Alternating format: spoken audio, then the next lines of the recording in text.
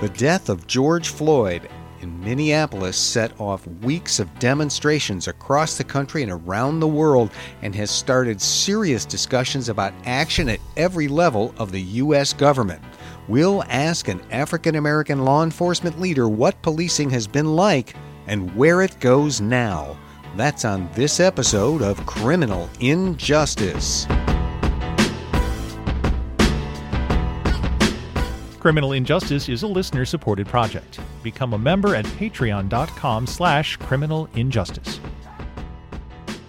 Welcome to Criminal Injustice. I'm David Harris, your personal nerd, geek, and guide to all things in the criminal system, and still somehow working at that day job at the University of Pittsburgh School of Law. Welcome especially to this, the beginning of our new 8th season. We're refocusing and re-engaging here. Between the time of our last interview in the pre-pandemic era and now, we had to take some time to figure out how to do what we do since, well, no more going to the studio, at least for a while. The pandemic really did change things. But then, on May 25th, another event occurred. This time, the killer wasn't a virus. It was a police officer, kneeling, putting all his weight on the neck of a prone, handcuffed, defenseless black man named George Floyd.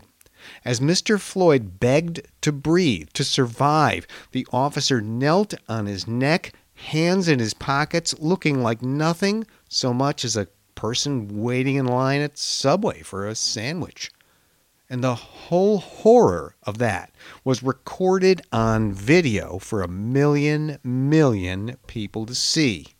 From sea to shining sea and all over the world. A man murdered right in front of us with not an ounce of concern or empathy or humanity. And the country, the world, just exploded. You can hear it in this audio from Inside Edition, from ABC Los Angeles, and the Dallas Morning News, among other places. For hours, demanding their voices be heard. When I saw the video of George Floyd getting murdered in cold blood, I've never felt anything like that in my life, man. And to know that there's so many people just trying to do the right thing and make a life and just live. And the police brutality that continues happening to black people over and over in this country is unacceptable, and we're sick of it. No justice, no peace. We all really are like victims of this. And when it comes down to it, it's really like you're a citizen, you're a civilian. This is happening to civilians, you know. At the end of the day, we as the people have to be fed up and say enough is enough. Enough is enough. Enough is enough! Listen, we have to make a decision. Black, white, brown, tall, skinny, short, it doesn't matter. One injustice, one place is an injustice in every place. And we got to come together as a people and declare that I'm not tolerating this anymore. Black lives matter! Black lives matter! Don't shoot! Hands up! Don't shoot! Hands up! Don't shoot! Now, this feels, in a certain respect, something like the time after the death of Michael Brown in Ferguson, Missouri in 2014, and the death of Eric Garner in Staten Island, New York in that same period. Anger, outrage, demonstrations. It was really the genesis of this podcast. We wanted to create a source, a place for serious discussion of what seemed wrong with the system, and not just with policing, but from top to bottom. But also, I have to say, this feels different to me. This feels bigger and, if anything, more angry and overall probably more of a turning point. For one, there are just way more people out in the street in literally hundreds of places in the United States and even around the world demonstrating and saying that Black lives matter. And these people aren't just Black people, but all kinds of people. A lot of people, a lot of white people seem fully aware suddenly of what black people have always faced.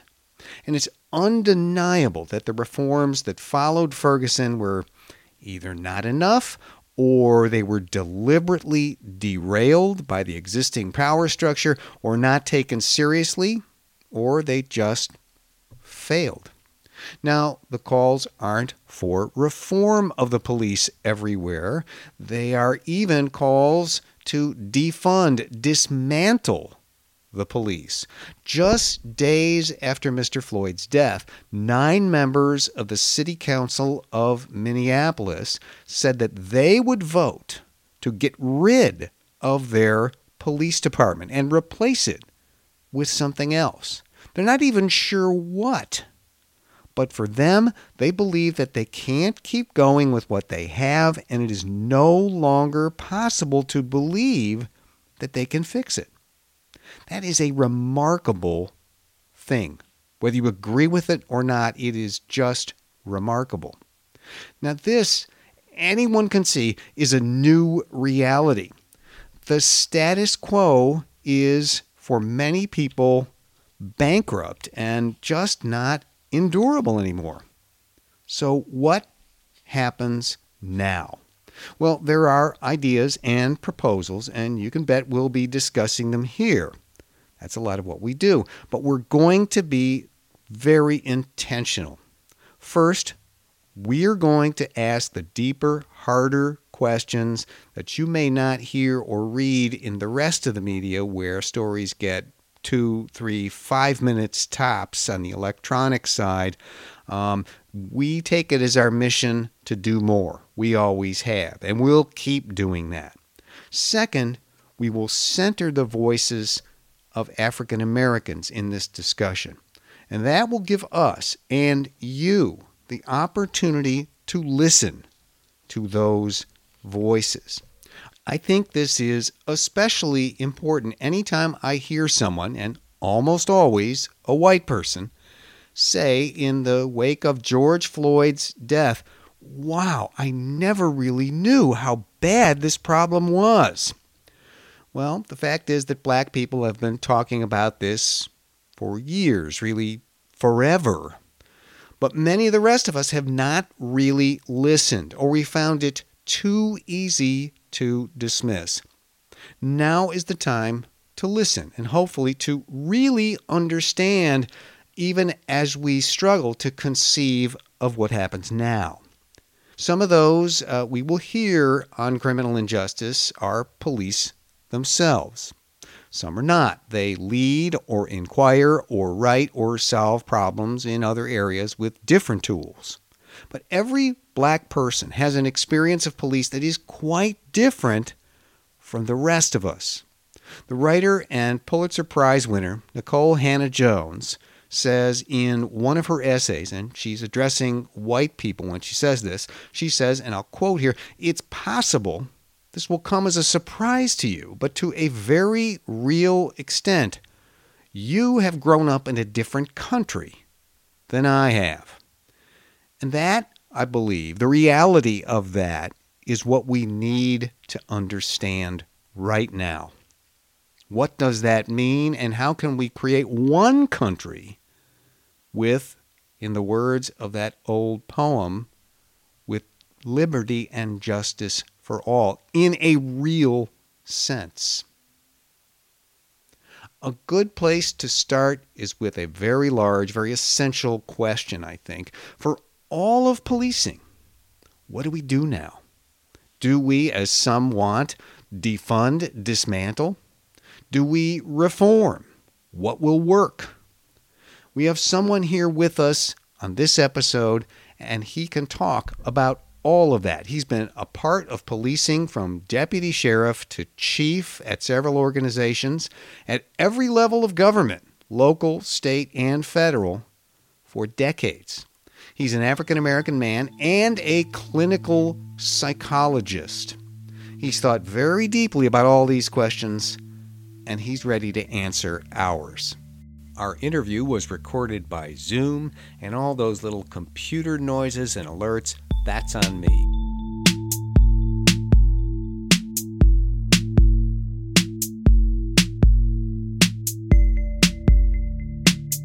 Dr. Cedric L. Alexander served in law enforcement for 4 decades. He began his career in 1977 as a deputy sheriff in South Florida, moved to the Miami-Dade Police Department, where he served as a detective between 1981 and 1992, and since then he has held a variety of top leadership positions in law enforcement, including chief of police in Rochester, New York, Deputy Commissioner of the NY State Division of Criminal Justice, Chief of Police in DeKalb County, Georgia, and Director of Public Safety in DeKalb County. He is a past president of the National Organization of Black Law Enforcement Executives, and he holds a doctorate in clinical psychology. Dr. Alexander was a member of President Obama's Task Force on 21st Century Policing, and he's the author of In Defense of Public Service, How 22 Million Government Workers Will Save Our Republic, published in January of 2020. We'll have a link to that book up on our website. Dr. Cedric Alexander, welcome to Criminal Injustice, and thanks for being my guest. Well, thank you for having me. Great being here with you. I appreciate it very much. Before we get into the really deep questions facing the country right now, could you tell us first what drew you not just to public service, which we know is important to you from the title of your book, but to police service in particular? Well, that was probably so long ago, I don't even remember anymore. But I always had an affinity to move towards public safety ever since I was in college. And very early in college, back in the 70s, I had to drop out of school for personal reasons. And one of the first jobs I got, real jobs I got, was with the Sheriff's Department there in Tallahassee, Florida. So that's really how my career began at that time. And then I just sent it on to do a number of other things over the course of the next 30 or 40 years. And you must have found something that you really liked in police work because you stuck with it. Well, administration. I got out of police work in 1992. I was in Miami at the time, working at the Miami-Dade Police Department. I decided to go back to school, do a doctorate degree in clinical psychology, and left policing for a few years and came back to Miami to do a internship at University of Miami Medical Center and then postdoc at the University of Rochester Medical Center. And it was there in Rochester, after working at the medical center there for about 5 years. The mayor and I became friends, and they were having some issues inside their organization that he wanted me to work with them on with my background in policing. And I ended up becoming deputy chief there in Rochester and subsequently chief. And that's how really 20 years ago my career started as a police administrator. And I went on from there to work at New York State Division of Criminal Justice for a couple of years, and then on to Homeland Security. I ran the TSA operation there at Dallas-Fort Worth International Airport for 5.5 years. And I had about 2,500 employees I was responsible for during that time, post 9/11.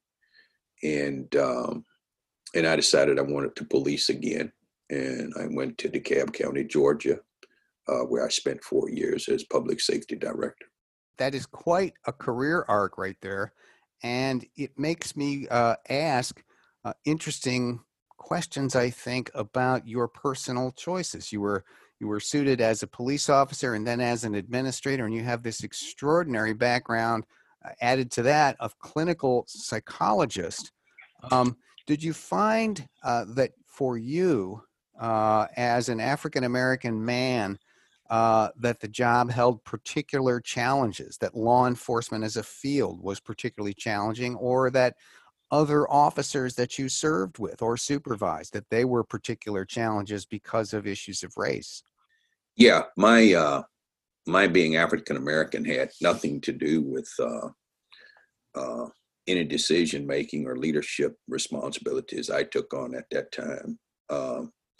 My being a psychologist, however, probably had everything to do with the fact that it allowed me, with my training, the opportunity to be able to observe to be able to understand individuals that worked in a variety of different roles in large organizations and how to best utilize their strengths and challenges to make an organization work well.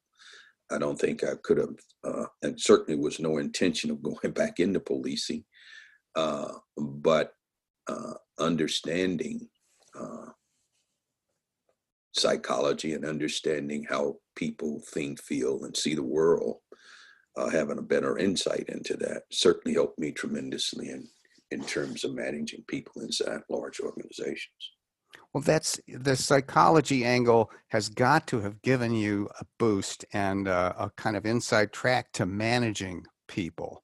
Mm-hmm. And I think that's so interesting because we talk right now in the current moment so much about getting people to behave in ways that really do represent the best values of their organization and really do put them in the best possible light as they serve in what is a difficult job.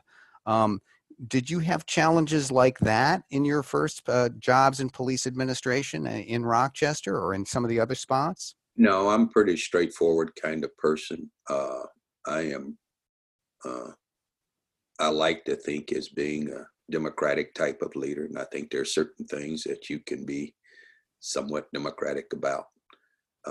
But there are going to be often times in public safety when you're responsible for the lives of the men and women that work for you, and also the public in which you're held responsible to provide public safety. I take on a pretty significant and responsible leadership role. And I am one who will make decisions when they need to be made for the best interests of those that involve, not my interests, but their interests.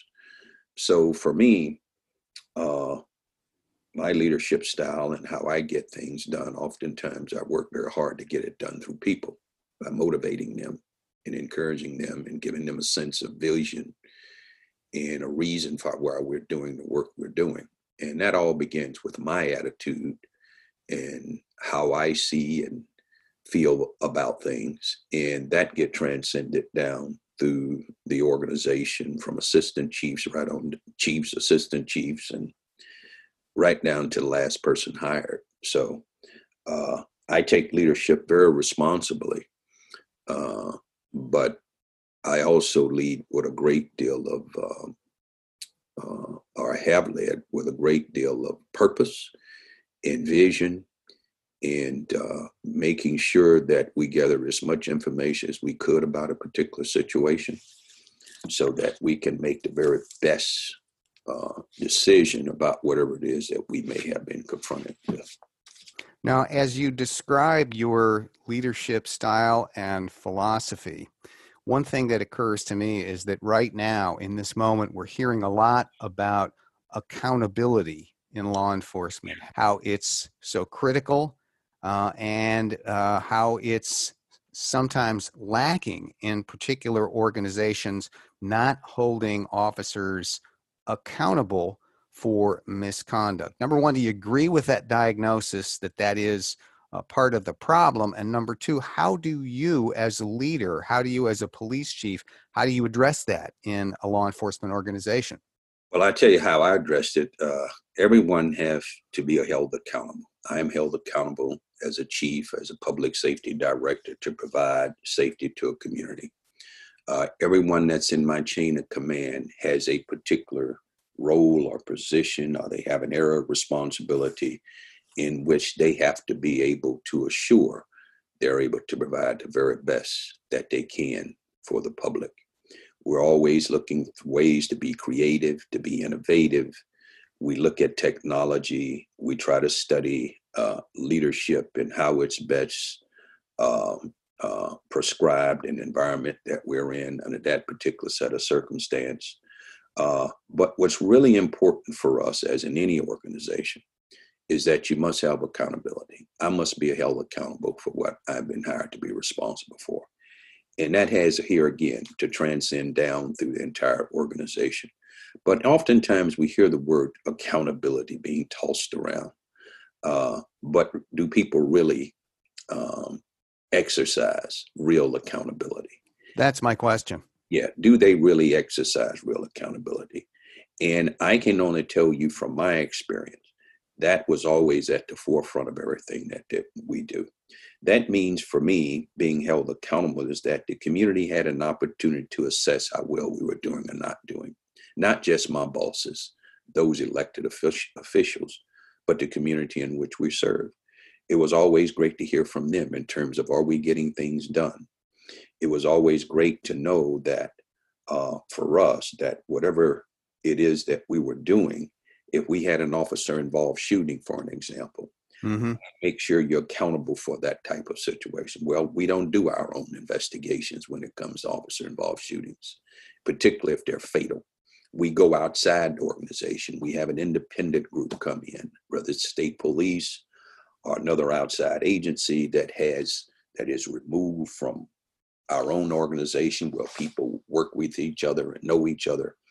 And we bring in outside investigators who will come in and do a very open and transparent and fair investigation, not based on any personal bias towards anyone inside our organization, but more importantly than anything else, it gives the community a sense of confidence that knowing that we're not trying to assess ourselves doing a police involved shooting, but we turn that over to an outside agency in which they have confidence in which demonstrates to them that, yes, we want to be transparent, and the only way we can do that in an honest way in the eyes of the public is to have someone on the outside do that, as an attempt to do it. Can we do it ourselves and do a fair and equitable investigation? Yes, we can. But the public is asking for more today. And they're asking for more today because they're beginning to question the credibility. They're beginning to have questions around trust and legitimacy in policing, and rightly so. If you go back and look at some of the things that have occurred across the country, and we can say, well, hey, that wasn't my department. No, it was not your department. However, in the eyes of the public, they see policing as one large profession. And unfortunately, when we do something great, we all get applauded for it. But when somebody go out and do something foolish or silly or criminal in nature, then we all have to take responsibility for that now. And that's kind of where we are in this country at this very moment. Well, that is so interesting to me. You know, last week I spent some of my time testifying in the state Senate here in Pennsylvania. And there were several panels of witnesses from the law enforcement agencies in our state. And they made it very clear, number one, that they thought that they would not make the kind of mistakes that were seen in Minneapolis. But number two, that they resented anybody tarring them with that same brush. And what you've just said, I think, would have been a good explanation for why they kind of have to see themselves as one profession. Mm-hmm. That's right. Because if you and I hear about a surgeon out on the West Coast doing something crazy, or we hear about someone in another profession, or even in the university profession, you know, as a professor, whatever. And unfortunately, oftentimes, and we hear that consistently, we all end up going to get broad brushed, right? We accept it. And we have to accept that just as much as we have to accept when a fireman goes in and rescue 5 children out of a burning house. We all want to take accolades for that. So just as much as we take accolades for good, we also have to take and meet the challenges that come to us when someone goes off rails. We all get painted with the same brush. But I oftentimes remind law enforcement of this as well. We ourselves stereotype, and we stereotype people based on things we hear, see, and experience. And is that right? No, it's not. But isn't it funny that when you get stereotyped yourself, it's really not a good feeling. And you have to take that experience of right now being stereotyped, because every officer that's out there does not have the attitude of those men that killed George Floyd or other incidents that have come under grave concern in this country around policing. The majority of the men and women out there that are doing their job every day are doing a great job.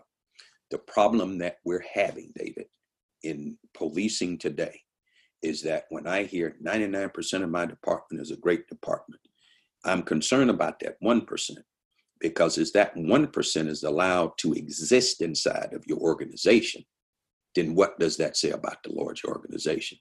It's holding on to, it's maintaining individuals that's allowing the entire barrel to become tainted.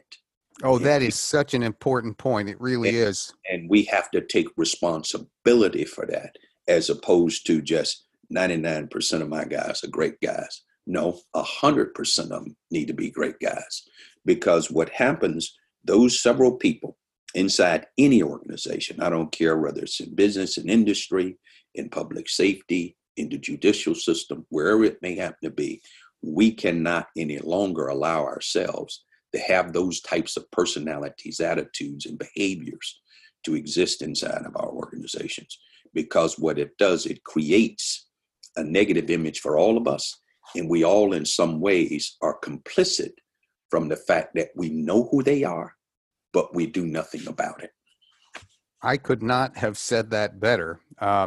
And with your deep enforcement experience and your management experience, it really does resonate. I mean, I've heard that bad apples argument forever, and you're really right. It is not the apples, it is the barrel that allows them to stay in there and turn the whole thing to rot.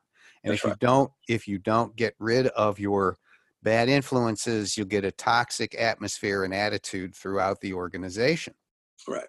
That's correct. And if you look at ex-officer Chauvin, who put his knee there on the neck of George Floyd for 8 minutes and 46 seconds, and the other three men who, for whatever reason, did not go beyond saying, shouldn't we turn him over? I'm quite sure at this very moment, they're questioning themselves and saying to themselves, I could have and should have done more. But the most important piece to me when it comes to Officer Chauvin, here is a guy, and what we saw him demonstrate is an indication of me, to me, in a gross kind of way, somebody who's really got something going on upstairs, who has absolutely no compassion for a crying man who want to breathe, cannot hear people on the sidewalk begging him to let the man breathe. And even when he passes out, he still doesn't have any sense of compassion or remorse to lean up off him. And now, what kind of individual is that? Who is that person? And how does he, for 19 years, exist inside Minneapolis Police Department? And who else inside that agency has attitudes and behavior, potential behaviors as he does, to be able to carry out such an act in broad daylight, which ended up in front of millions of people, and didn't care about the fact he was being videoed, didn't show no remorse, no compassion, no moral compass. Who hired this guy? How did he ever get hired? Who supervised him? Because some of these attitudes and behavior had to expose themselves. But if nobody inside the organization do anything, it's just not the four of them who are complicit. The whole organization is complicit because there are things that should and could have been done to intervene. And it's not the fact he had 18 complaints over 19 years. Anytime that you're in the public service business, you can work at the front counter of McDonald's, you're going to have people who are going to complain. Sure. There had to be other indicators. And it suggests to me that if we have organizations where we see bad apples and we don't do anything about them, or we slap them on the wrist, but we see the behaviors over and over and over, then we have to ask ourselves, what's wrong with our organization? You go to the Breonna Taylor case there in Louisville, Kentucky, young woman in the middle of the night who lose her life for nothing over a no-knock warrant that probably should have never been issued. and an irresponsible police officer that comes in blasting and shoots this unarmed woman 8 times. And here's the sad part about it is, now that they get to look at his personal file, indicators were there, but they held on to him. So when I hear today, when I hear folks now wanting to do something about it, you're only doing something about it because of the outcry that is going around the globe. But where was that responsibility of taking action inside that organization before now? And don't blame all this on the unions and said it was the union's fault because they have all this protection from discipline. That may be true, but who negotiated that away? That was negotiated away somewhere in the process. And if the unions negotiated that for their membership, you can't blame it all on the union. You have to blame it all on who were the leaders at that time when those contracts were written and signed that I'm going to give up all these rights for discipline for this. That becomes the bigger question for me. Right. It's a structural issue. I mean, It's you said, yes, you said so much there that, oh my gosh. You know, I spoke with a police chief who I know pretty well and admire a lot after Mr. Floyd's death. And he was emphatic. This is not a training issue. In fact, Chauvin was a trainer for the department. This is not a policy issue. This is a human being issue. He had no humanity, showed no empathy as that man died. And I think that is what has struck so many people. Let's take a quick break at this point. We're with Dr. Cedric Alexander, former police chief in Rochester, New York, among other places, the author of the new book, In Defense of Public Service. We'll be right back. Stay with us. There's more.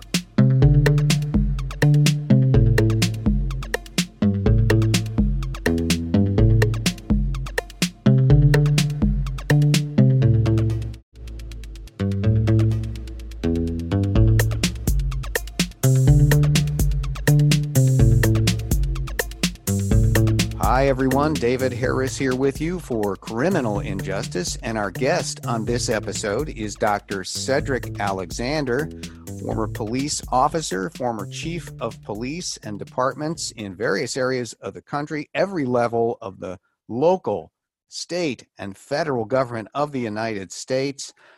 He is also the author of In Defense of Public Service, How 22 Million Government Workers Will Save Our Republic. And we've been talking about the current state of American policing, the demands that we are hearing now for change in police departments all over the country in the wake of the death of George Floyd, the death of Breonna Taylor, and so many others.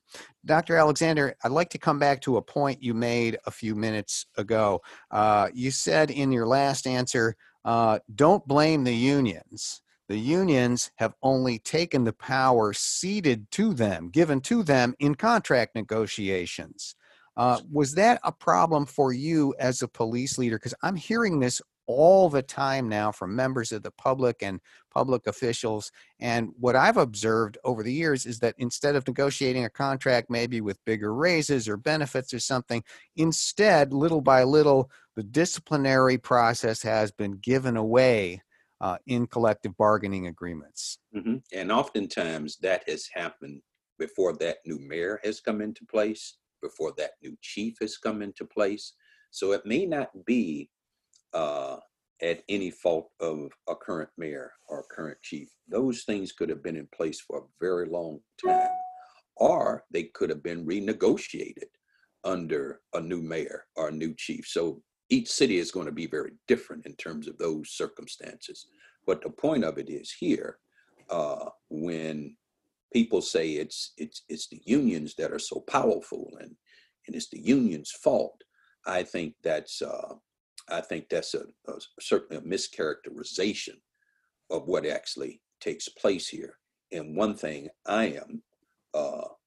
that's very important to me is to be fair to everybody involved. And yes, unions can be very challenging to deal with and negotiate with. But the fact of the matter is, whatever is negotiated and what you agreed to in a handshake or a signature at the end, you as a city administrator or police chief or whoever makes that final decision, you have to own some of that as well too. For an example, when it comes to discipline, but you certainly cannot just pass it all off and say it's totally the union's fault, because that is not that's a mischaracterization of what the overall structural issue is in all of this. Yes. I want to go back to something you said a moment ago. Is yes, it's a structural issue, but all that goes back to, it's also who we're hiring issue. Can you talk some more about that? Yes. Yeah, because we can hire folks, we can check your background, and we can check your driver's record, credit history, we can go talk to your references, blah, blah, blah, blah, blah. But at the end of the day, what you're looking for in a police officer today are people who have a sense of humanity, people who have a moral compass, people who have a sense of compassion. I can train you to fight, to run, to shoot, to do all the things that you need to be able to do if you get yourself in a precarious situation where you have to protect the public or yourself. But here's what I cannot teach you. I cannot give you a moral compass. I cannot teach you compassion of humanity. If you don't come equipped with that already, then you're not going to get it later. And if you somehow get inside of an organization and you don't have those types of character values, if you will, and you slip in, you should be into such a healthy community, whatever that community may have to be, in this case, policing, is that when your behavior comes out, others will push in on you to either correct it or either get out. One of the two. But if you can survive inside any organization without a moral compass, without compassion for people and a sense of humanity, then that whole entire organization is diseased. Yes. Well, that is so interesting. You know, we had a guest on here not long ago, Jack Sarir, who was then the sheriff of the county, excuse me for not knowing this, that includes St. Paul, Minnesota, not Minneapolis. And he was part of a program for years where they called it hiring for character. Mm-hmm. And that was what they did. They didn't look for, do you have experience in the military, which is of course fine. Are you, are you a certain height or something? They turned to their community actually, and they said, what character traits are you looking for in a police officer? And it was honesty. It was the ability to talk to people. It was conviction about the importance of the job. Are you saying that you would want to turn towards that sort of hiring? Mm-hmm. Mm-hmm. Well, that's where you want to go. You want to look for people who want to be guardians and not warriors. Yes. But when it comes time to fight, you have the capabilities and equipment to do so. But that is not why you come on the job. You don't come here to be a warrior. You come here to be a guardian of your community. And to be a guardian, it also must means that you be trained in how to de-escalate, how to talk to people, how to calm situations down. And in situations that you cannot, then you're also trained to be able to take whatever adverse action you need to take to keep your public safe and to keep yourself safe. Because that is clearly a very important part of being a police officer as well, is to serve, but also having the ability to protect. Yes, it's both. And the warrior to guardian transition was one of the key recommendations. I think the very first one in the report of the President's Task Force for 21st Century Policing under Obama, on which you served. That's correct. So I take it that was pretty important to you. And I've had people ask me, well, what does it look like to be a guardian police officer? And you've kind of just described it there. Yeah, the guardian police officer is merely fundamentally what policing was designed for when it was created by Sir Robert Peel in England. And it primarily was basically to prevent crime, to be there as a public servant, to be part of the community. And his motto and slogan was at that time, police are the community and the community are the police. Absolutely. Think about that conceptually. That defines policing and what it should be. It's not going out looking and being abusive or being judgmental or bringing all your isms with you into this. We all have isms, but do we have the insight and ability to recognize that we have them so that we don't put them on other people, but what we're able to employ is a U.S. Constitution that is our governing, guiding North Star, if you will, that when we're out there, that's what we do. That's what we use to carry out our duties. And we have to do it consistently across each group, every group, regardless of race, culture, creed, religion, sexual preference, whatever the case may happen to be.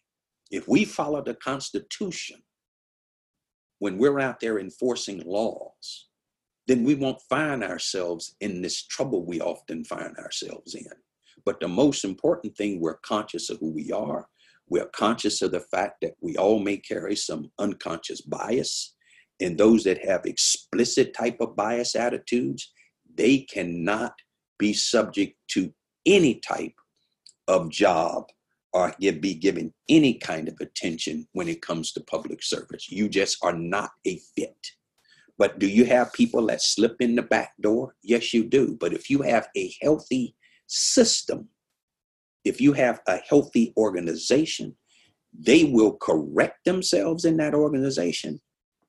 And because they know their attitude is not the norm, or that organization will spew them out. And that's where policing across this country is going to have to take responsibility for their own and not just excuse the fact, yes, we have a few bad officers.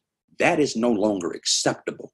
If you have a few bad folks inside your organization and you're not making some determination, using some, have any data that you're collecting or analyzing or utilizing to determine that certain behaviors are just becoming too apparent, too frequent, too often, too intense, and you maintain them inside your organization, then shame on you. Then the whole barrel is at question. And that is unfortunate because the good men and women inside those organizations have to take that hit as well.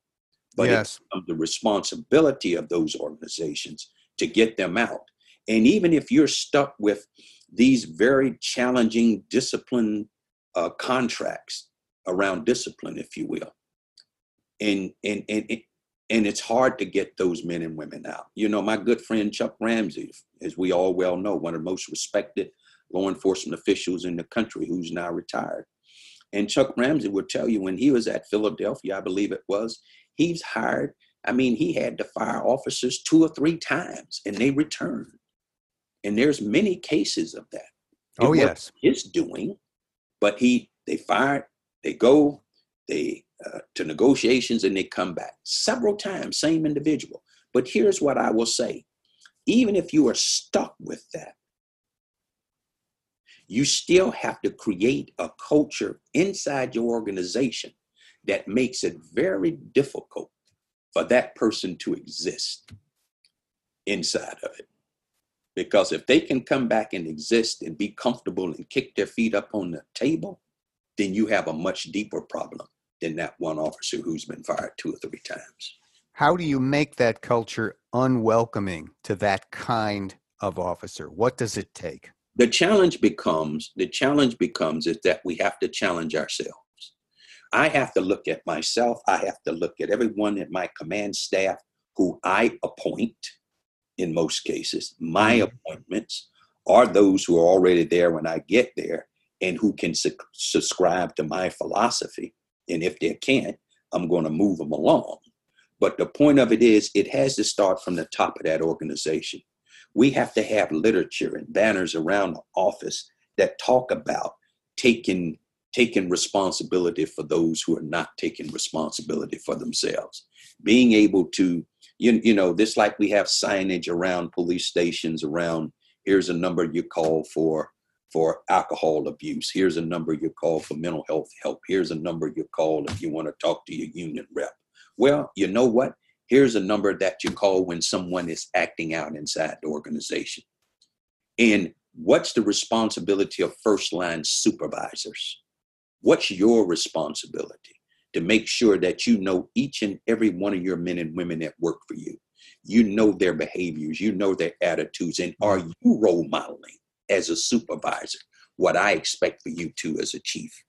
Because if you're not, then all the way up that people are going to get hits all the way up that chain of command. Whoever your patrol commander is, whoever your patrol captain is, everybody's going to take responsibility to make sure that the person below them is carrying out and acting out behaviors and attitudes that are going to be that are at the best benefit to the people that we serve and not to ourselves. And if you can't, then you're going to get called on it. And I don't care whether you're in second command to me or you're the last person hired. Everybody have to take responsibility. It's a commitment inside that organization. It's a commitment that has to be made by the elected officials, whether it's the city council or it's county commission or the CEO of that county or the mayor, whoever it is. Everybody is going to take responsibility to the fact that we're going to have an organization. We're going to have a police department. Me as an elected sheriff is going to have a sheriff department. And this is how we're going to conduct ourselves. We're going to be fair. We're going to be unbiased. We're going to enforce the law. And we're going to have a sense of compassion and humanity towards people. And if we have to take care of business, then we will take care of that business, but we will do so under appropriate measures at that appropriate time.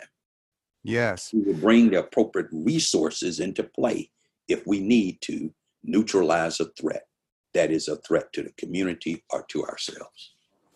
You it know, ain't rocket science. No. It's leadership from the top of that organization. Yes, indeed. You wrote an extraordinary piece that appeared on June 1st on the website of CNN after George Floyd had died, obviously. And it begins like this. I am a Black American man who has been privileged to serve in law enforcement for 40 years. Today, if a young person of color asks me what they should do if a police officer stopped them, I answer, put your hands on the steering wheel where they can be seen, cooperate, and comply. And should they answer me back as they likely would today, even if I did that, we are still getting murdered, I would have nothing to say. With my decades of experience, I would have nothing to say. I just thought that was an extraordinary thing from a person who's been in law enforcement, has the depth of experience that you have. And I wonder, what would you say? Are there things that can be said? What are we working toward that will allow you to have something to say? Let me tell you something. Post Michael Brown,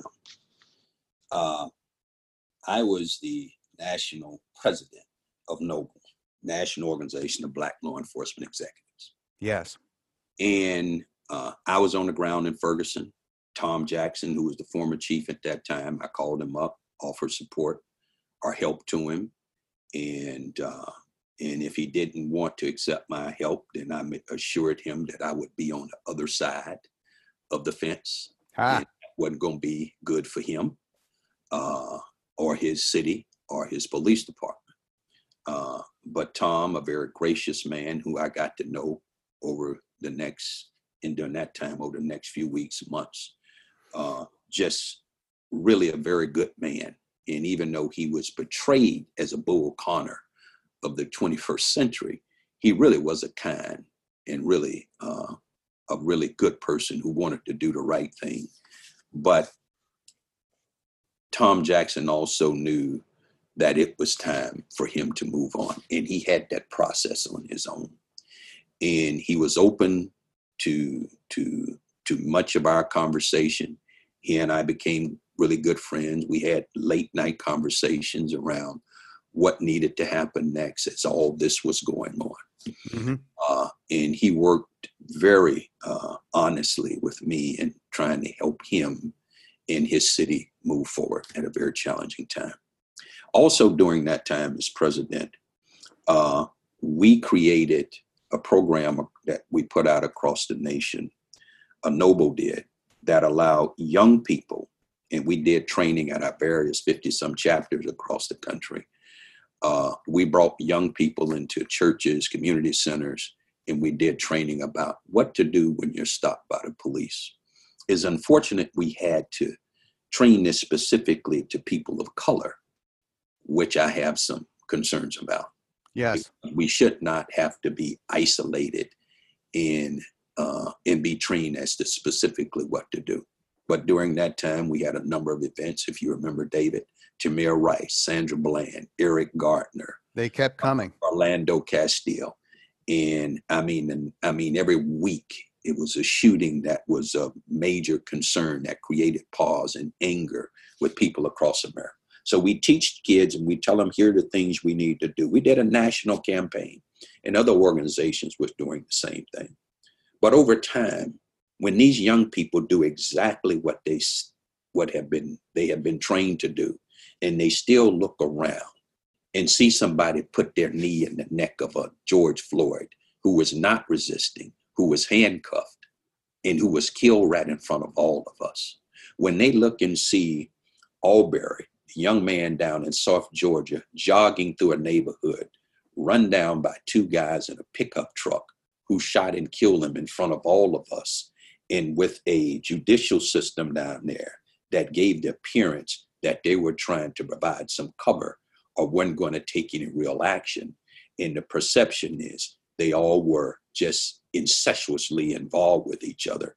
It creates this, why? I've done everything you've asked me to do, Dr. Alexander, and it ain't working. It leaves you speechless. It leaves you totally speechless. So the answer to their question, I found it very hard to answer because they did exactly what we asked. Many of them did exactly what we asked them to do. But when they look around, they see that people are complying, but yet they still end up dead. So it's no longer for me to answer that question. That question is going to have to be answered by the profession, by policing. They're going to have to answer that question. I'm not going to take on that burden. They're going to have to answer to their community people. I've done everything you asked me to do, and I'm still getting shot and killed. So mayor, elected officials, chiefs, you're going to have to provide an answer. And while you're providing an answer, tell me too, so I'll know as a Black man in America. And you know, that leads me right to what we hear a lot of people saying, and I want your reaction to this. Well, you haven't had any answers for me. I do everything, and we still have George Floyd. I think a lot of people are saying we should defund the police. We should abolish the police. We've even had a city council in the United States of a major city, Minneapolis, take the position that there's not going to be a police force as we know it in Minneapolis. Can I ask for your reaction to that? Well, we're going to have enforcement. We're going to have men and women who will go out, who are trained to go out and protect our communities and keep us safe, to take reports, to have follow-up investigations, to have a judicial process. When people are apprehended, they are brought to justice and go before a court system, and they have due process. We're going to have police. The question is, what do we want police to look like in the future? And I think, and it's a very simple answer to me, is that the fundamental structure of policing should be challenged. And I think it's going to take those in policing that are trusted by the community and those community members who are going to have one motive and one motive only, and that is to look inside their police department because it is their police department, work with their leadership, and go through each part of that department, go through its standard operating procedures, look at use of force policies, look at all the policies that exist, and together make a determination as what needs to remain the same, what can we do better, and how we can create new policies to create a new structure. But more importantly than anything else, David, what has to happen, if you want to create a cultural change, we got to look at who we're hiring, how we're training them, and then how we're supervising them. That's where it all begins, at the beginning. Who are we bringing into our organization? And once they're inside the organization, are we adequately training them? Is the attitudes, behaviors of instructors, are they role modeling and demonstrating what we want them to be for the 5 or 6 months that they're in the academy? And then once they're released into field training officers, are they demonstrating and role modeling the behavior that's expected? And then in their supervisors, when the squads that they're on, are their supervisors, the men and women that stand there every night in front of them and tell them what the mission is for the night? Are they demonstrating, role modeling the type of attitudes and behaviors that's expected? And that goes right on up to the chief of police. And whatever that attitude of that chief is, resonates down to the last person hired. This is not rocket science. This is accountability inside an organization with leadership to understand, chiefs and sheriffs, public safety directors who understand that we're going to treat people out here with respect and decency. If we have to fight, we will fight. However, we're going to treat people with respect. We're not going to demean people. We're not going to act out of character. And if you're having a bad day, that is no longer an excuse. You need to go home if you're having a bad day and come back later. If you need some mental health intervention, you need to say that so that we can get what it is that you need. Because yes, we know policing can be stressful, but that cannot be the point of a defense once you have screwed up. Because whatever it is I may have been experiencing, maybe I'm going through a divorce, maybe my kids have left, and the seeing tragedy sometime day after day, or seeing negativity, it compounds, it cumulatively affects me, and everybody manages it different. I have a responsibility to say something, and my bosses have a responsibility to observe and pay attention to my attitude and behavior and work performance every day. Because if they can't do that, then what's the purpose of having a supervisor? So now in Minneapolis, it's been reported you got a dozen or so sergeants and lieutenants who have written a letter to say in Minneapolis, what happened was shameful, blah, blah, blah. Well, you know what? If any of you supervised him, if he existed inside your organization for that long a period of time and nobody approached him or spewed him out, then you're just as complicit, and your letter don't mean a damn thing to anybody. That is Dr. Cedric Alexander. He is a 40-year law enforcement veteran, an authority on American policing, a clinical psychologist, and he's the author of In Defense of Public Service, How 22 Million Government Workers Will Save the Republic, published in January of 2020. Thanks for being my guest on Criminal Injustice. And thank you for having me.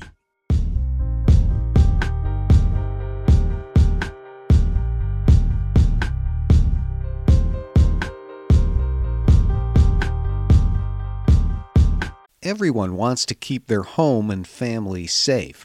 Whether it's from a break-in, a fire, flooding, or a medical emergency, SimpliSafe Home Security delivers award-winning 24/7 protection.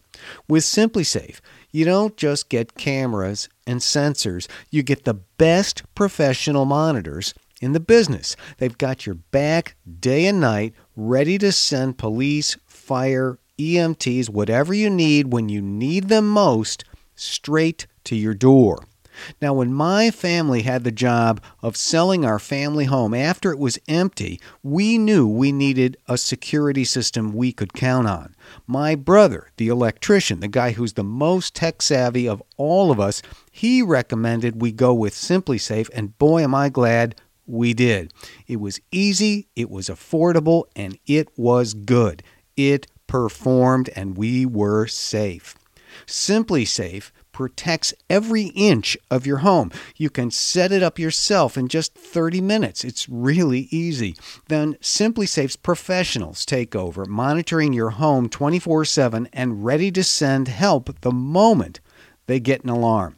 Plus, with SimpliSafe, there's no long-term contract. There are no hidden fees and no installation costs. Right now, my listeners get a free home security camera when you purchase a SimpliSafe system at simplisafe.com/injustice. You also get a 60-day risk-free trial, so there's nothing to lose. Visit simplisafe.com/injustice for your free security camera today. That's SimpliSafe, SimpliSafe. That's simplisafe.com/injustice.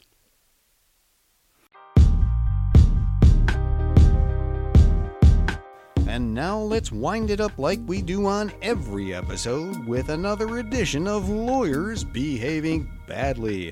And this story of a lawyer behaving badly from the Milwaukee Journal-Sentinel, Law.com, and the ABA Journal News Online concerns lawyer Stephanie Rapkin of Shorewood, Wisconsin. In communities all over the U.S., in big cities and suburbs and small towns, people have been marching in protest of the deaths of George Floyd and so many others.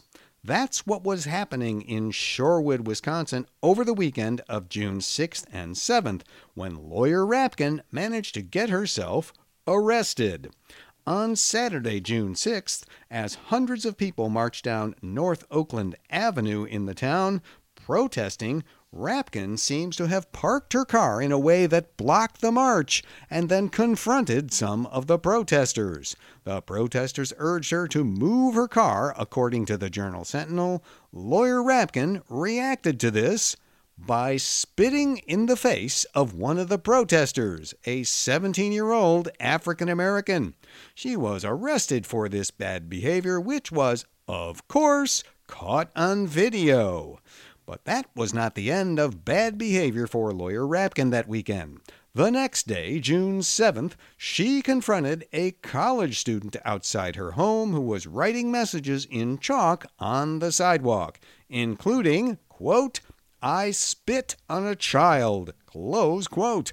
According to a video of this confrontation, Rapkin told the college student that she spat at the man the day before because the young man had attacked her, and then she attempted to demonstrate the attack by appearing to shove the college student who was writing with chalk, shoving him in the chest.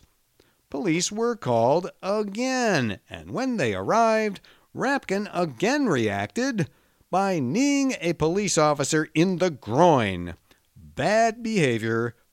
Arrested again.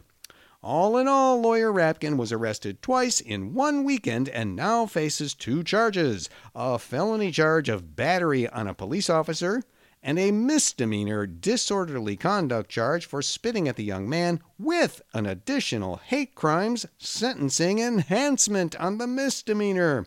The felony carries a possible sentence of up to 3 years. The misdemeanor with the hate crime enhancement carries up to a year in jail and a $10,000 fine. Lawyer Rapkin is now free on a $10,950 bond. Her initial court appearance is now scheduled for July 24th, and we will be following this for you. One other detail: a complaint with the State Bar has already been filed against lawyer Rapkin, and that means that whatever happens in the criminal cases against her, she'll also face professional consequences. It's hard to see how this conduct is not, at a minimum, quote, damaging to the reputation of the profession. Prediction is always hazardous, but I'll throw one in. At a minimum, suspension from practice. Nothing less should be acceptable, and something more would be absolutely appropriate. That's this edition of Lawyers Behaving Badly. And that wraps up another episode of Criminal Injustice. Subscribe to Criminal Injustice with our RSS feed if you haven't already, and share us all over social media. Review us there, please. A good review will help people find us. Check out our website, CriminalInjusticePodcast.com, for all of our interviews, our news items, and more stories of lawyers behaving badly. Got a question about the criminal justice system? Well, you can call and ask Dave at 412-407-3389. Leave us your first name, where you're calling from, and then ask your brief question. You can also get a question to us through our website. There's a tab there that says Ask Dave, and we'll get that question on the air. Remember that we are listener supported. If you like what you hear and you want to help, do that by going to patreon.com/criminalinjustice. Thanks for listening. I'm David Harris, and I'll be back with you next time.